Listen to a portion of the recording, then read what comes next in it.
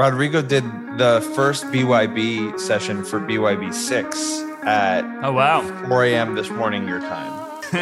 The idea of showing up to a class to be like, okay, this is my class learning how to better myself and become like the strongest person I can be. And having the teacher be like, hi, I'm teaching you how to become complete like me. Have you ever wondered why it is that we do what we do and who we do it with? Then this is a podcast for you. An exploration of human beings through systemic psychology and Unani biotypes with Rodrigo Garcia-Plates, Ross Everett, and Brian McElhaney. This is Biotypical. Should we begin just because we have... Okay. Yeah, we have a little bit of a shorter day today, but you know what? I think that's going to be fine because we're going to talk about canyons today. Charlie said, do a geography episode, but without the biotypes part. Just speak about canyons. Just rock formations, different types. Let's do a little two-parter right here because I know people really have been clamoring for some biotype information regarding breakups. And I think it'll be a fun little refresh about how people get together. Is this like too heavy of a thing to talk to you about? Like 3 a.m? Yeah, Rose is in Spain right now and looks like he's about to nod off. Look, for you guys, it's daytime in your windows. For me, it's really dark outside. Oh, I love nighttime. I do. I woke up when it was dark out today. I've been doing morning breath work. Here's what we could talk about because this is at least just to get in with a little pop culture stuff. I've been very curious about the cast of Jackass and their biotypes, and what makes a Jackass? What brings you to that? Yes, Jackass Forever comes out basically tonight, and why do they do what they do? I mean, they're gods and we love them, but what makes you do that? What is their mom and dad situation? What's going on? I guess this is the breakup episode.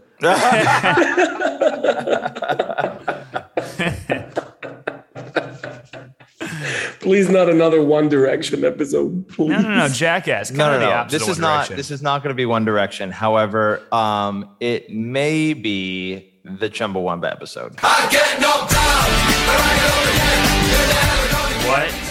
Wait, what? Is this a thing we do now? What happened? I don't know.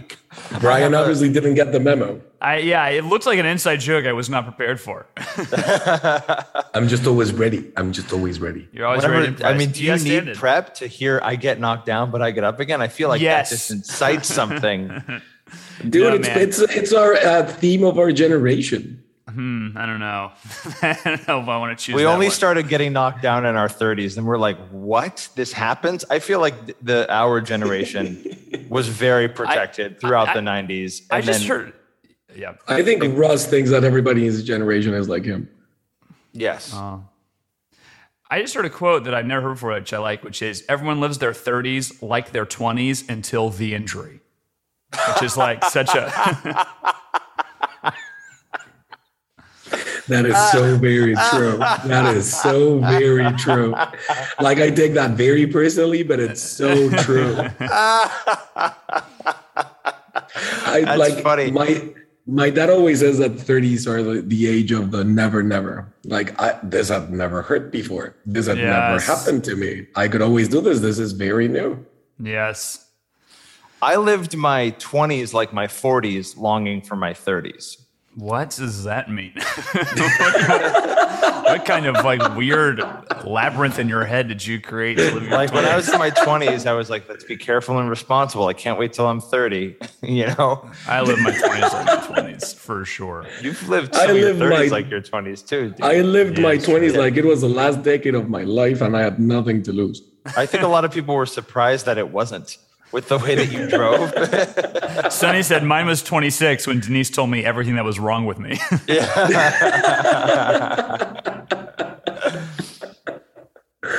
Oh, yes. Especially being a sanguine, you grow up with people telling you things like, you're so strong. I've never seen someone be able to do that. And relying on your physical strength and your body in a ridiculous way.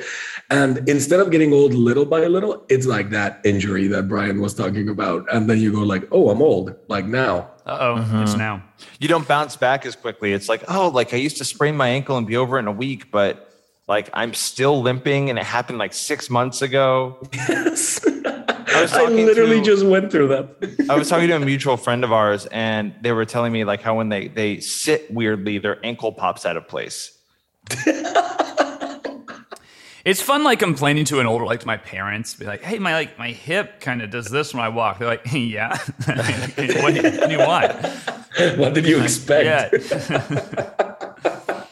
Elizabeth someone at my job sprained their ankle getting out of a truck, and now he just walks different.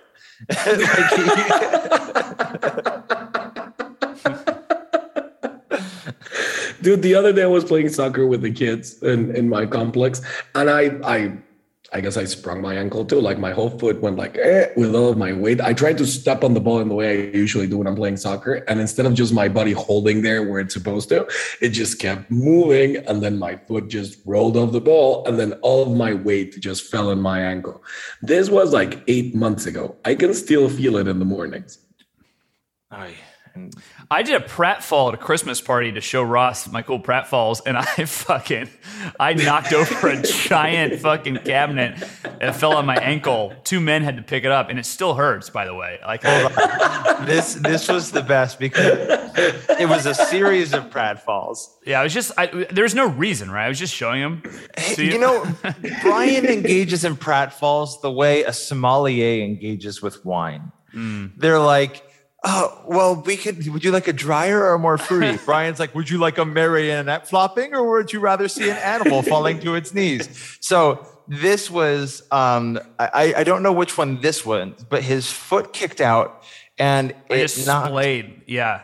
But what was amazing about this, and I don't know if this is about the craftsmanship of the table, but he kicked one leg, all 4 of them fell off.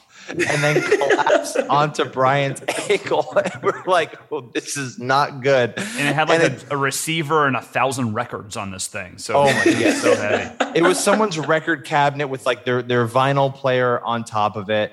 And Brian very calmly goes, "I picked this up, but I'm kind of trapped. And I didn't realize that it had pinned his ankle down on top of it." But I don't know if I've ever complimented you on how you handled that, because that was my nightmare if I were to do that to anyone's anything. Oh, yeah. I just kind of left. Whose cabinet was it? My roommate Matt's. I owe him a new record player. It cost me that pratfall, but there was no anger. There was no over apologeticness or self beat up. You're just like, "I've got it. Like I did this. I will cover it." Just complete ownership and responsibility. And the night continued. It was maybe like a 10-minute hiccup. Hey, we got to get back to running flip cup charades. So. Yeah. My ankle's so okay. What the hell is happening to this episode? There it is. There's the catchphrase.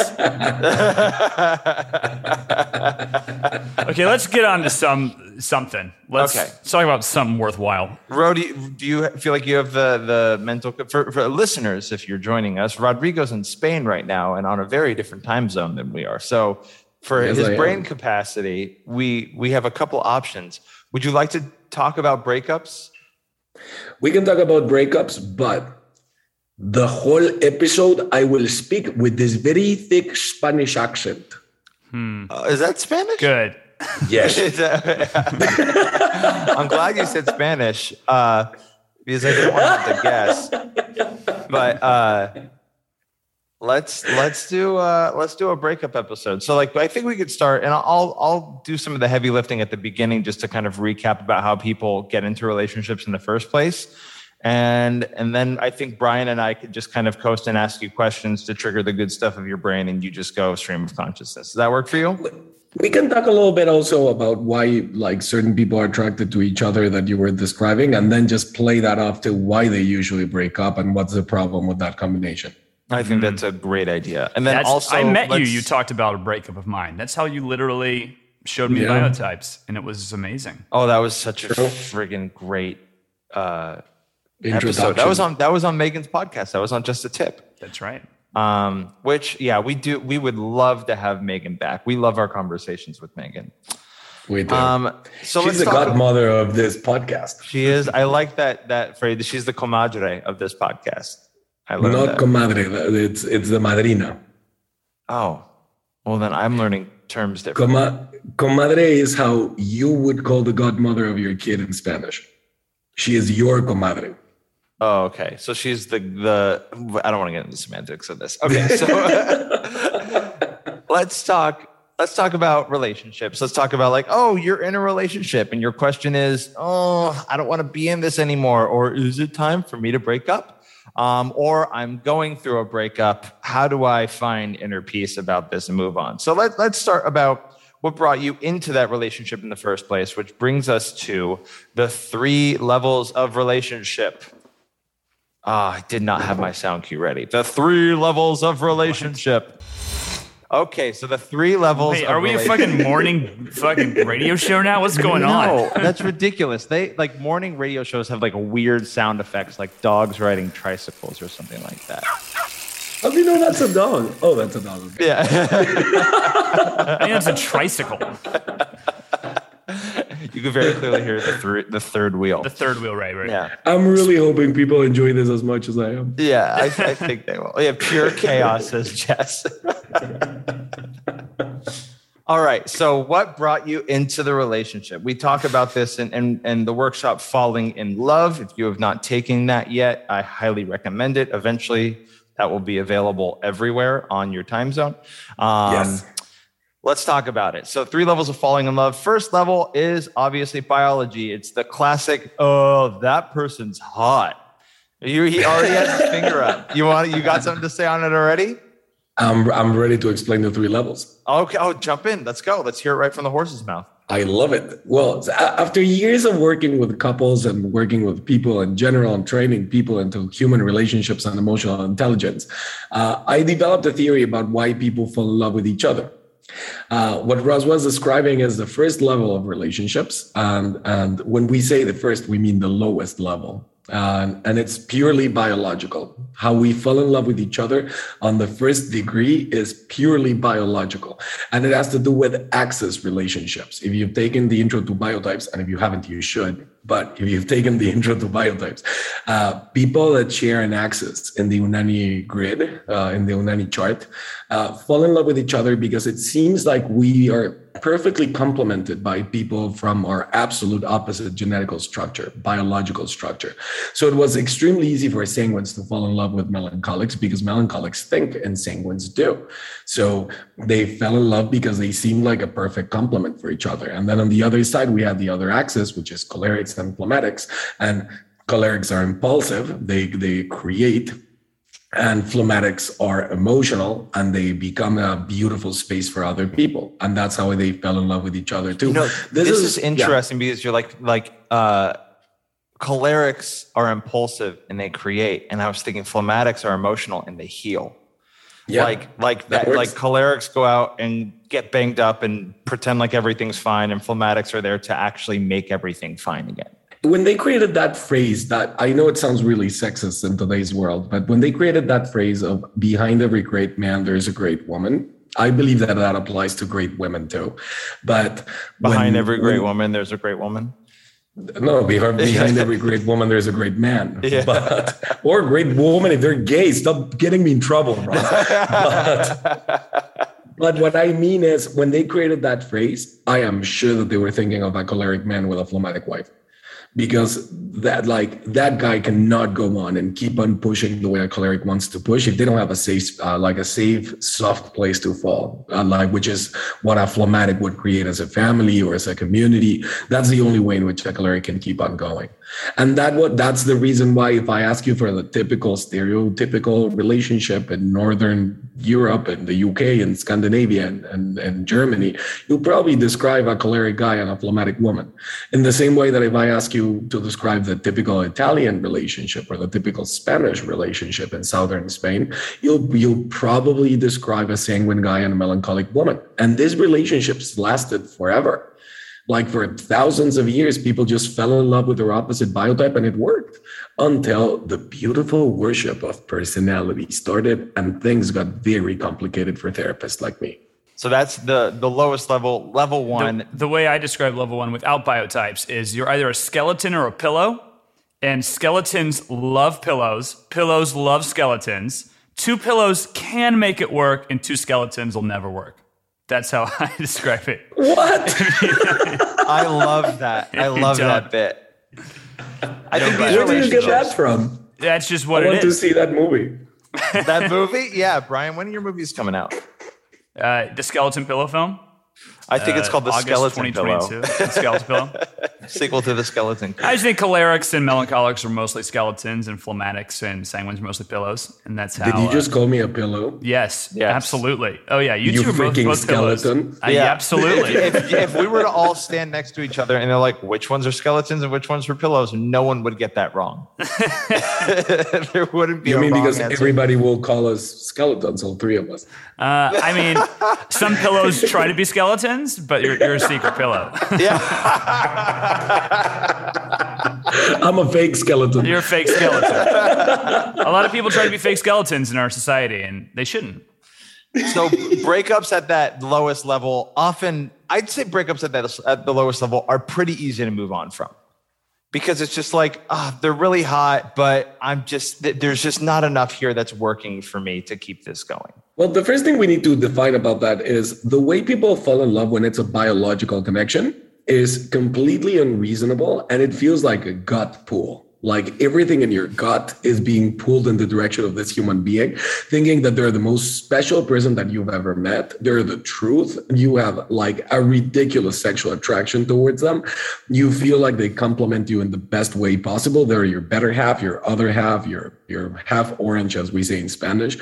And the problem is that 100 years ago, this used to work. It used to work beautifully. People never broke up because of our understanding of relationships and because personality didn't get in the way. Never. I want to clarify. Never is hyperbolic. Some don't go after our words. Yes, when Rodrigo says never, always, don't believe it. When he says never, always, horrible, the worst, it's a hyperbolic form of everyone, nobody. Yeah, that's yes. Just remember that there is a saying behind those words. Yeah. And we're very dramatic and we tend to exaggerate always and forever. So, like, it was rare for personalities to get in the way and create a problem before. That's why when we think of our grandparents and our great-grandparents, the way we understood relationships was like this was forever. And you weren't trying to change your partner. And when you weren't trying to change your partner, which is how relationships used to work before, being different was extremely good. It created a very successful relationship. Acceptance or resignation of this is life and I'm not getting out of it. It's like before the dreamer came to be of, I could do better than this. Like so many people stayed in those relationships and either found happiness outside of it elsewhere, or just, accepted their miserable life. Like that was just the way of life. Yeah. For the most part. And it was socially seen as a problem if you had a prior relationship that you didn't make work or that you split from. Like to give you an example, my Spanish grandparents, when my grandfather died, we figured out that he was a widower before he met my grandmother. Nobody freaking knew. Nobody knew. He never told anyone because he would have been seen as someone that had already been in a relationship where something horrible happened. So he hid it from his wife and his children all of his life. Wow. Especially while being a sanguine, man. I could not save that information. Yeah, you couldn't. No, for sure. So hold on. I just had to add this. Brenna says, are phlegmatics waterbeds? Back to the pillow skeleton conversation. And I love that. Yes. Are sanguines muscle beds? Yeah. Sanguines are Tempur-Pedic mattresses. Oh, that works. I love them. Memory foam. Yeah. Yeah, it's very kind. It's a very Brian's kind like, they're pillows. Sanguines. Everyone's pillows are skeletons. They're a big lumpy pillow. What are you talking about?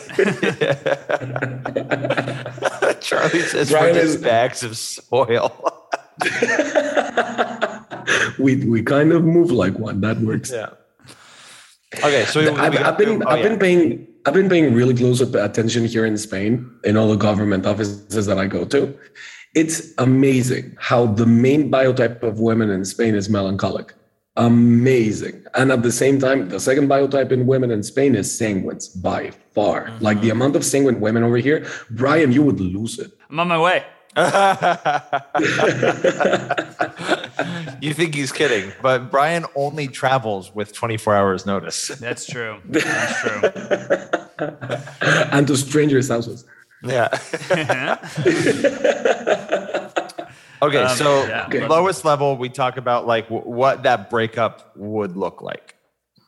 The problem today is that, like, we explain how those relationships, how those access relationships based on level 1 falling in love, on the first degree of falling in love usually worked, and how they stayed together forever. The big problem with this is that people in today's world are still extremely attracted to their opposites biologically. So sanguines will always find melancholics extremely interesting and attractive. Melancholics will do the same with sanguines as they get to know them, because at the beginning they don't like us that much. And it's the same with cholerics and phlegmatics. The problem is that now that we don't stay together, and now that we want to change other people to see the world and act in the world a little bit closer to who we are, what usually ends up happening is that, as I've explained in the past, you break up the relationship by going stronger into your polarity, by becoming more like your biotype and less that someone who's balanced. So I feel like the most challenging thing for people is that as a sanguine who dates a melancholic, I will end up destroying that relationship in the most sanguine way and walking away from it in the most sanguine way, being more reckless, being more risk-taking, feeling like I was trapped for a while and I need to run free through the world for a while. And that means walking back in my evolution as a sanguine man. And usually the same thing happens to the melancholic, because the melancholic will feel like they took way too many risks. They trusted way too many things. This person was extremely reckless.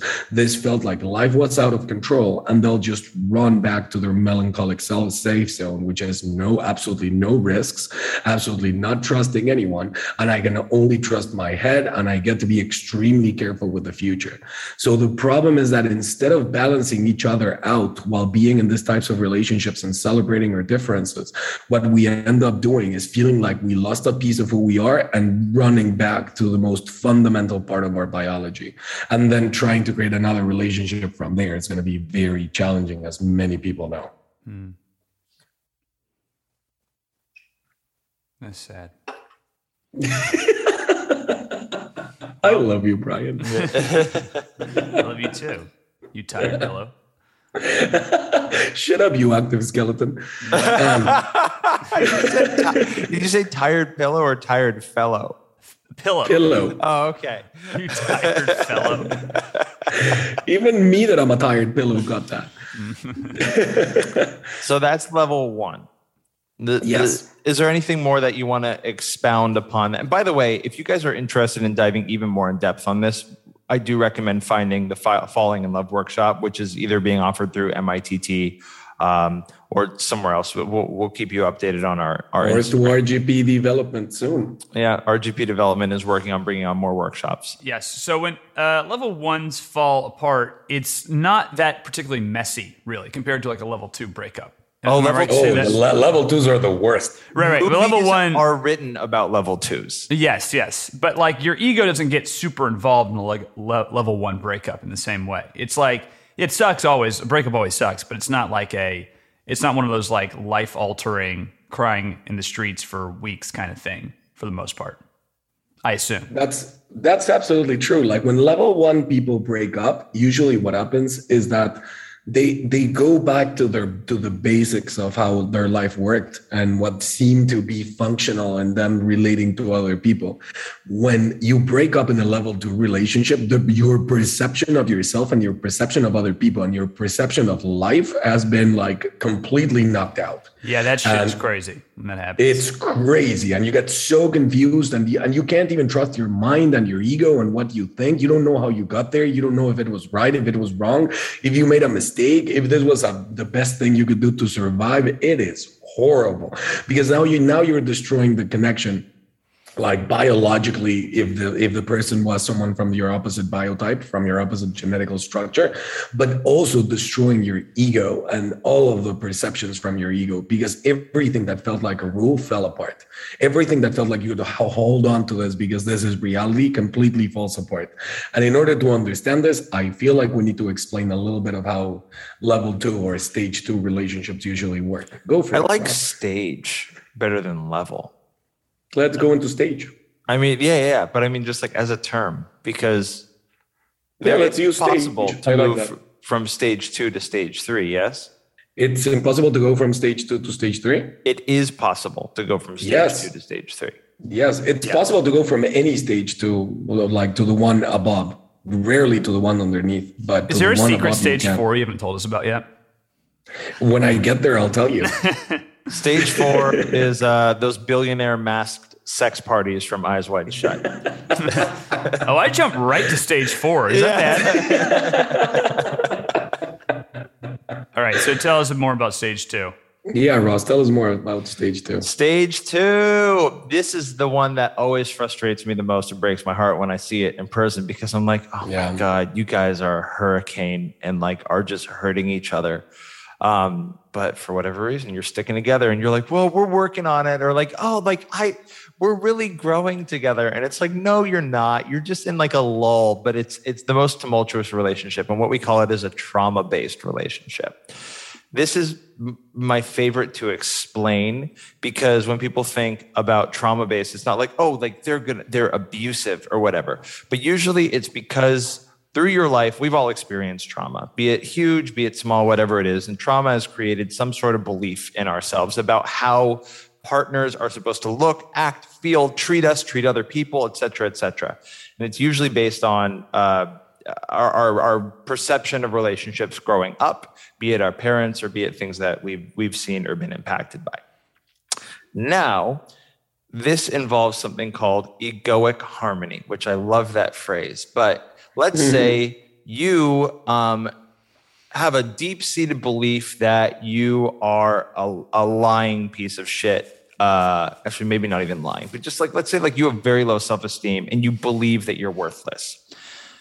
You're not going to have a partner who also believes that they're worthless necessarily. It's not like your traumas are matching.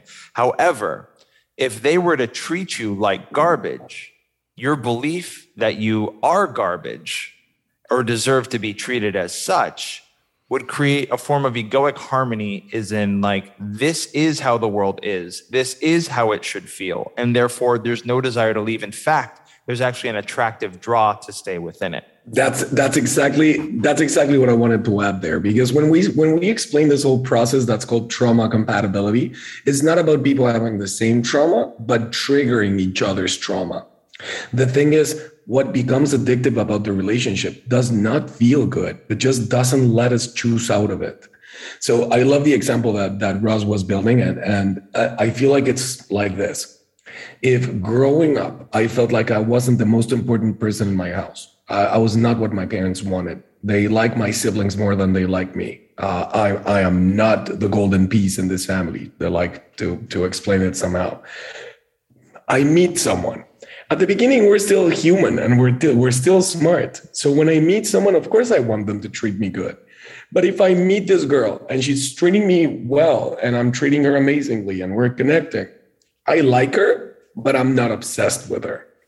But if suddenly she promises me that she is going to call me Friday night because we're both like tired, and she doesn't call me, and then I start looking her up and she's not home and she probably went out partying with someone else and she didn't tell me, that's going to feel like shit.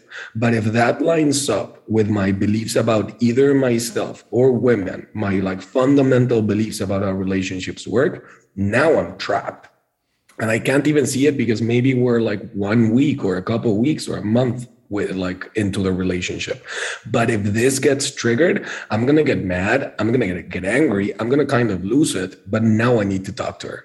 And now I need to find her. Even though this is probably almost a stranger in my life, now I need to make this right because she just triggered my trauma. She just triggered the most fundamental pain that I'm carrying with me since childhood. So now I'm going to feel like I can fix this because the beginning was great. Even though I wasn't so interested at the beginning, it was just normal. But now I feel like if she gets it, if she understands my trauma, and if she understands how much I love her, and if she understands how invested I'm in this relationship, and if I teach her how to deal with me, this will finally be the relationship that I've always wanted. And that's what we call the fake egoic promise. My ego is promising me that there's something that I can fix in this relationship, even though it wasn't amazing before. But now I cannot get off the topic, and this is the most important thing in my life. And if I changed her, she would finally give me what my parents didn't. She would finally treat me the way I wasn't treated growing up. That obsession is what makes me stay. That obsession means that my ego's already hooked. And even though it feels like shit, it gives my ego the opportunity to tell me that this is something that if I work on, it will finally give me what I never had as a kid. That's why we overstay, because of that fake egoic promise. And we think that we're staying because of that egoic promise of, if you change this, it will be fantastic, instead of realizing that it's the obsession behind it and the fact that it triggered my beliefs and my ego that's going to make me stay for a decade. This is, I think, the hardest on fake fires. Yes, like fake true. fires and phlegmatics, because feeling it through your whole body. First of all, these relationships have the highest highs and the lowest lows. They're passion relationships. They feel like what people describe and write books and movies about, the swirling sea of like passion and flames, where people would often call this like we have a soulmate connection. And especially when you're phlegmatic and you value relationships, you think, well, I just need to tough it out through this, or we can work on this together because it feels so magical. And why would anything feel so good and yet not be right for me? Do you know what I think is the best movie showing exactly how this feels? And I don't think they were trying to do it. The one that Brian's writing right now. Pillow Skeleton? Revenge of Maybe. Revenge of the Waterbed Boy? Oh my! The Revenge of the Waterbed Boy. Yeah, he's mad that there's a sanguine melancholic in his, he's a phlegmatic and he lost one of them. It's a love triangle. What do you got? What are you going to say? I'm spouting nonsense. But your nonsense is great that now I don't know what I was talking about. A movie that shows this well. And it didn't even intend to. And I feel like it fucked up the lives of the actors that went through it. Oh, really? Okay, go on. Mr. and Mrs. Smith. Wait, the Brad Pitt and Angelina Jolie one. So this is big because that was the movie that he cheated her. I don't know the specifics. That's he left the movie Jennifer after Aniston went to Angelina Jolie. They got together with that movie. And it makes total sense because I just rewatched the movie recently and I was mind blown. And you're making fun of me for rereading Harry Potter. Dude, I rewatched it because I was on a plane. But I didn't even watch the whole thing. I just watched like the second part because the person sitting like in the row in front of me whose screen I could see was watching it. And I started watching from the middle of it where this person was watching this. I was kind of watching the beginning. But when I saw, not like Brian was like reading the whole book, but 7. But what I'm trying to say is this: what works between those two characters is their trauma compatibility. They're both extremely afraid of each other and thinking that this person could maybe, if they fix them right, be the person that they need in their lives. And it was so true and it was so well built in the script that both actors ended up dating each other in probably a very passionate and explosive relationship. Brenna says, so Brad and Jen were in a level 1. Brad and Angelina were in a level 2. I'm guessing Brad and Jen were also in a bit of a level 2 as well. Most people are in a level 2 today because that's how we understand relationships today. Like the way we fall in love is based on that. The way, when I think about my friends who are the most obsessed, like the ones who cannot stop thinking or talking about someone, especially if like they've like a breakup's happened or if they don't know the person likes them and they just like, they're literally trying to find answers to what the fuck this person's behavior means.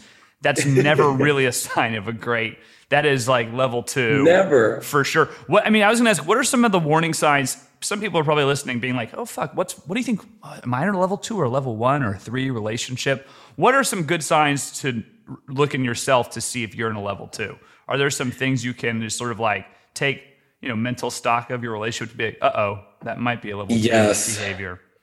Yes, there's a really easy one that I use, especially because I'm a sanguine. I use this on myself a lot. But when I feel beyond understanding sexual attraction towards someone that I shouldn't be that attracted to, when I feel like I need to be close to when I've felt in the past, like I need to be close to someone, if not the world will end, and there's no logic to this attraction, and there's nothing this person has done for me, or there's nothing in the way they treat me that's special, then that's a huge warning. Yeah. Like if you desire someone that has done nothing for you, you're running towards a level 2 relationship. Oh yeah, you see it all the time where people are like, "I'm in love with this person." They're like, they treat you like shit, and you just they don't even know you days exist. Ago. Yeah, this is so interesting because someone asks, "Is this conscious or subconscious?" And it's totally subconscious, unconscious, and it's amazing how your subconscious picks up on these things, these ways of beings that people emit.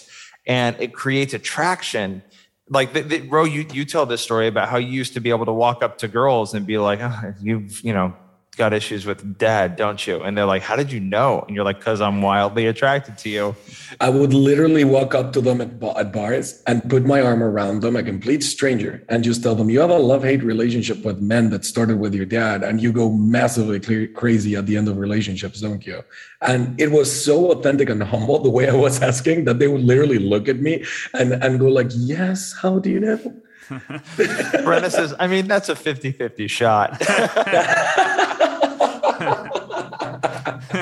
Yeah. But Rodrigo's like, and it worked half the time. We're like, wait a minute. He doesn't know anything.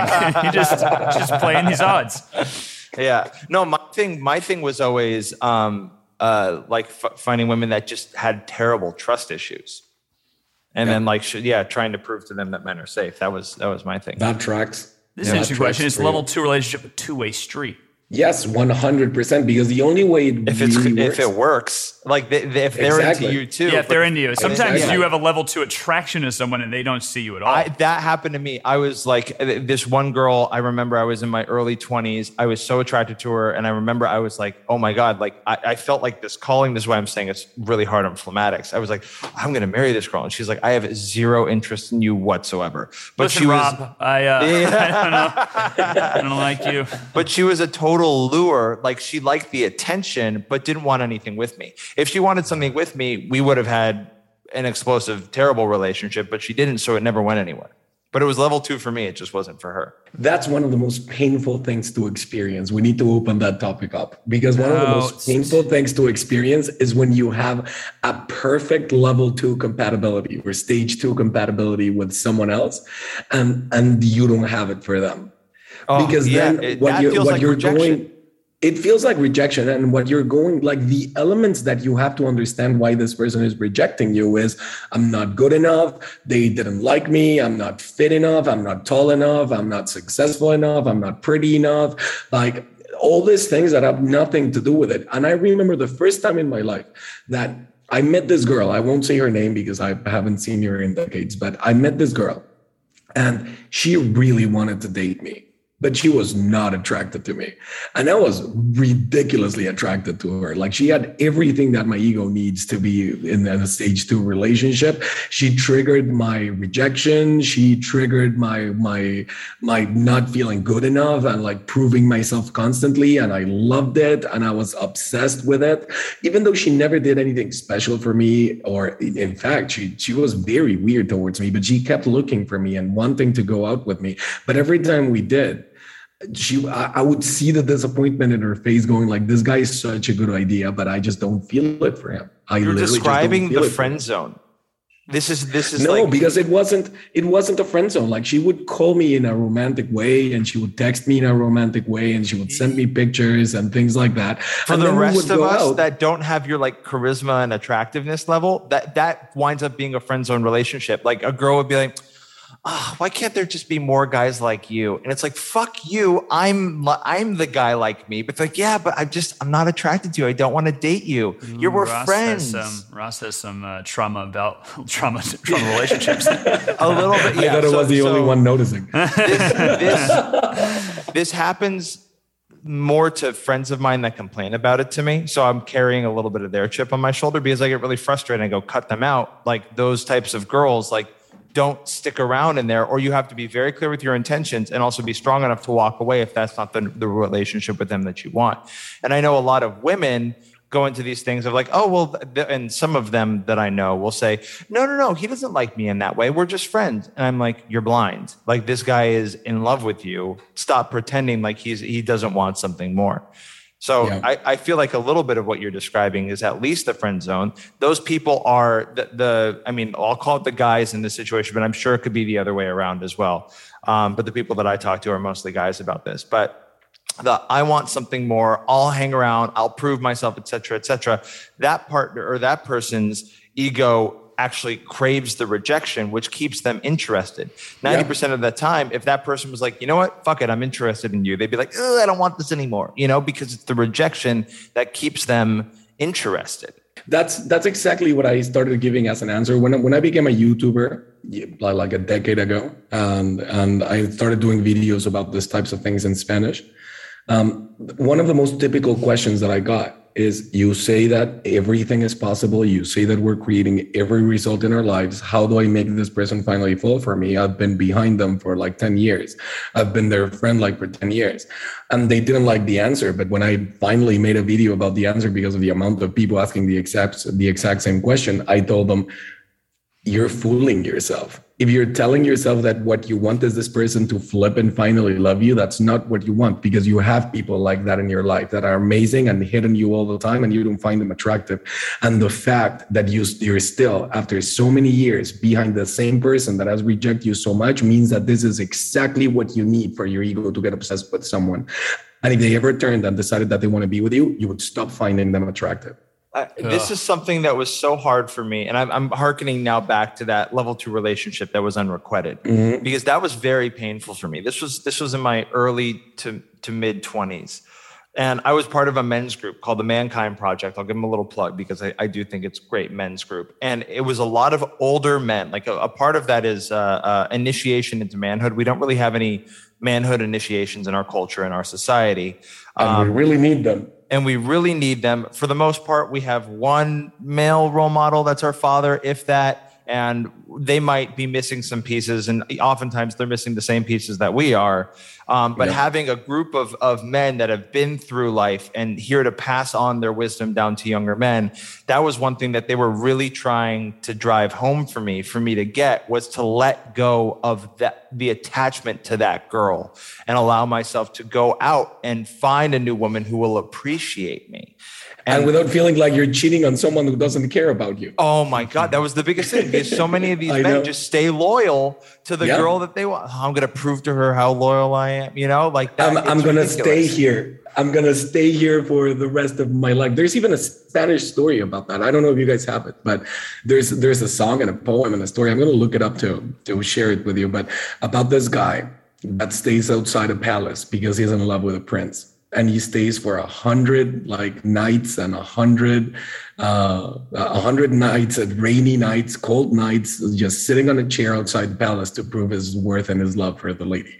And then on night 101, the lady comes out, the princess comes out, and goes like, "You deserve me." And the guy stands up and leaves. And she goes like, what the hell is happening? Like, I thought that you were proving your loyalty to me. And the guy turns back, looks at her and says, "No one that thinks that I deserve to stay for 100 nights out here to prove my love deserves my love," and leaves. We have a guy named Groucho Marx who says, "I'll never be part of a club that would have me as a member." So that's our version of that story. Yeah. Wow. The thing that's interesting about level 2 attraction to me that's so annoying, and it's so funny because you guys have seen this in my life. You've actually experienced watching me do it, but I can't be the version of me that I am. Like, I just change. And it's weird because I'll be not with a person and I'll be like, I'm going to see them today and I'll be just as cool and calm and whatever as I always am. And then when I'll literally tell myself there's no reason to not. And then I'll be there and you'll watch me. It's crazy. Like, I literally can't act in the normal way. And then once they're gone, I can fall back into my normal self. And I'm so obviously, we all know that when you have a crush or something, you lose confidence and become a bit strange. But I consciously try to not be that, and I can't. It's nuts. I hate it. I become the wrong version of myself. It's also one of the reasons why when you're in a relationship, all of a sudden people that would have never paid attention to you romantically are suddenly look at Brian or something like that. Oh, that's a really interesting angle. The energy shifts. Yeah, like I never thought of it that way, but it makes total sense because you're shifting for someone else, and then everyone else is experiencing your beingness like something shifted that might make you attractive for someone else. Mm-hmm.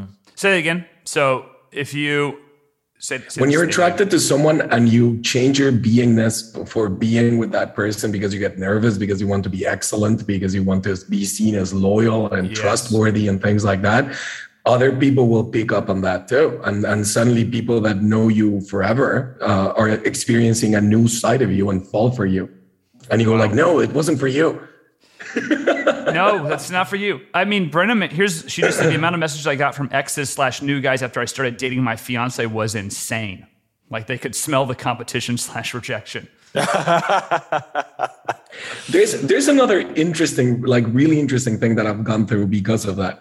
When I went with Danny, my wife, to the United Arab Emirates, to Dubai and Abu Dhabi and all of that, we got wedding bands because you're not supposed to be able to like walk down the street with someone who's not your wife. You're not supposed to stay in the same like hotel with someone who's not your wife, according to their culture. So we same were rules really in Schmigadoon, by the way. In what? Don't worry about it. Okay, I won't even open it up. But anyways, like we're talking about a country where a Canadian girl that decided to go out, like we were on a cruise and she decided to go like outside the ship and into town wearing like hot pants and a tank top. Yeah, that girl's probably still in jail. They put her in jail for prostitution and she was in my ship. What? And the police officers literally said, no one goes out on the street dressed like that if you're not soliciting something sexual. That's bonkers. So what does this have to do with what we're talking about? This was in Dubai. But what I wanted to say is this. We were wearing wedding bands all through the trip.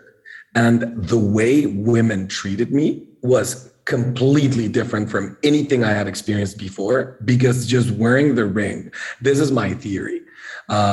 Wearing the ring made people think two types of things, especially women, like two types of things. First, if I don't want anything serious with this guy has a lot to lose because he's married and he's in a relationship, so he won't screw my life or try and chase me. And then the second thing is, and I believe this one is the subconscious one, I feel like what I triggered is something that married men triggered, which is this guy already got married. So this is a committed human being. And the guys that I date never want to commit. This one has evidence that he commits. So if I got someone like this one would commit with me. Mm-hmm. Or yeah, it's just like, even to put it even a little bit more basic, is like, oh, this guy's been chosen. He must be good. Exactly. Yeah. Like I've never been hit on in front of someone I'm dating so much as that trip. And I talked about it with Danny many times and she was like, it was so uncomfortable and I've never experienced anything like that either.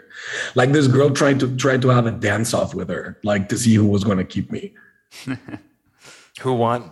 I have no idea. I didn't stay to watch, but like because I was sitting down watching, and I was like, I need to diffuse this whole situation. So I just went to the bar. But then Danny came up with me, and she was like, I think that girl thought that if she danced better than me, she would keep you. Rose, like, you know what, girls, it's a tie. I guess we both, all of us need the rules. I don't know. So I'm a sanguine. Only skeletons can do that. Back to phase 2 relationships. Now I think we've fully expounded upon the attraction and the tumultuousness that can take place. High highs, low lows. The big problem is when you find someone whose trauma compatibility is perfect from your side to their side too. Welcome to two people with a ridiculous and completely unfounded level of certainty that they just met the one. Mm-hmm. With all the intensity that entitles, like with all the passion that entitles, and also with all the pain that can create, because you're putting your heart in a balloon and hoping for the best. And that's the ones that break up and get back together and break up. And here's the interesting thing. You could be so sure about the breakup, go through the breakup, and then the circumstances change, which brings out the different sides of yourself that you initially fell attraction to, and then you guys reconnect, or one reaches out to the other and says, I'm changed, I'm different, I feel different. And in the moment, that's authentic. However, the combination of the two partners together is what brings out the circumstances, the personalities, the ways of being that created the breakup and the circumstances for the breakup in the first place. Exactly. And the big problem, sorry for interrupting, but the big problem with that is that, I changed because I wasn't with you.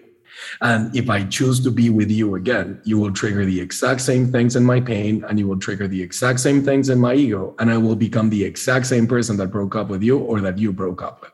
So let's talk about how you know it's time to break up and how to do it and how to recover from it, as well as we'll be expounding a little bit into level 3 or phase 3. And if you want to hear that, go over to patreon.com/RGP development, where you can listen to full episodes of this podcast and even join our recordings live and chat alongside with us. Again, that's patreon.com/RGP development, and we'll see you over there. We love you guys. Want more of Biotypical? Well, good news. There's a longer version of this episode available at patreon.com/RGP development. There, you'll also be able to find ways to get on the podcast yourself, ask questions, as well as watch a live taping remotely. Thank you so much for supporting the podcast and subscribing. Remember to rate this 5 stars wherever you're listening to it, and we'll see you next time.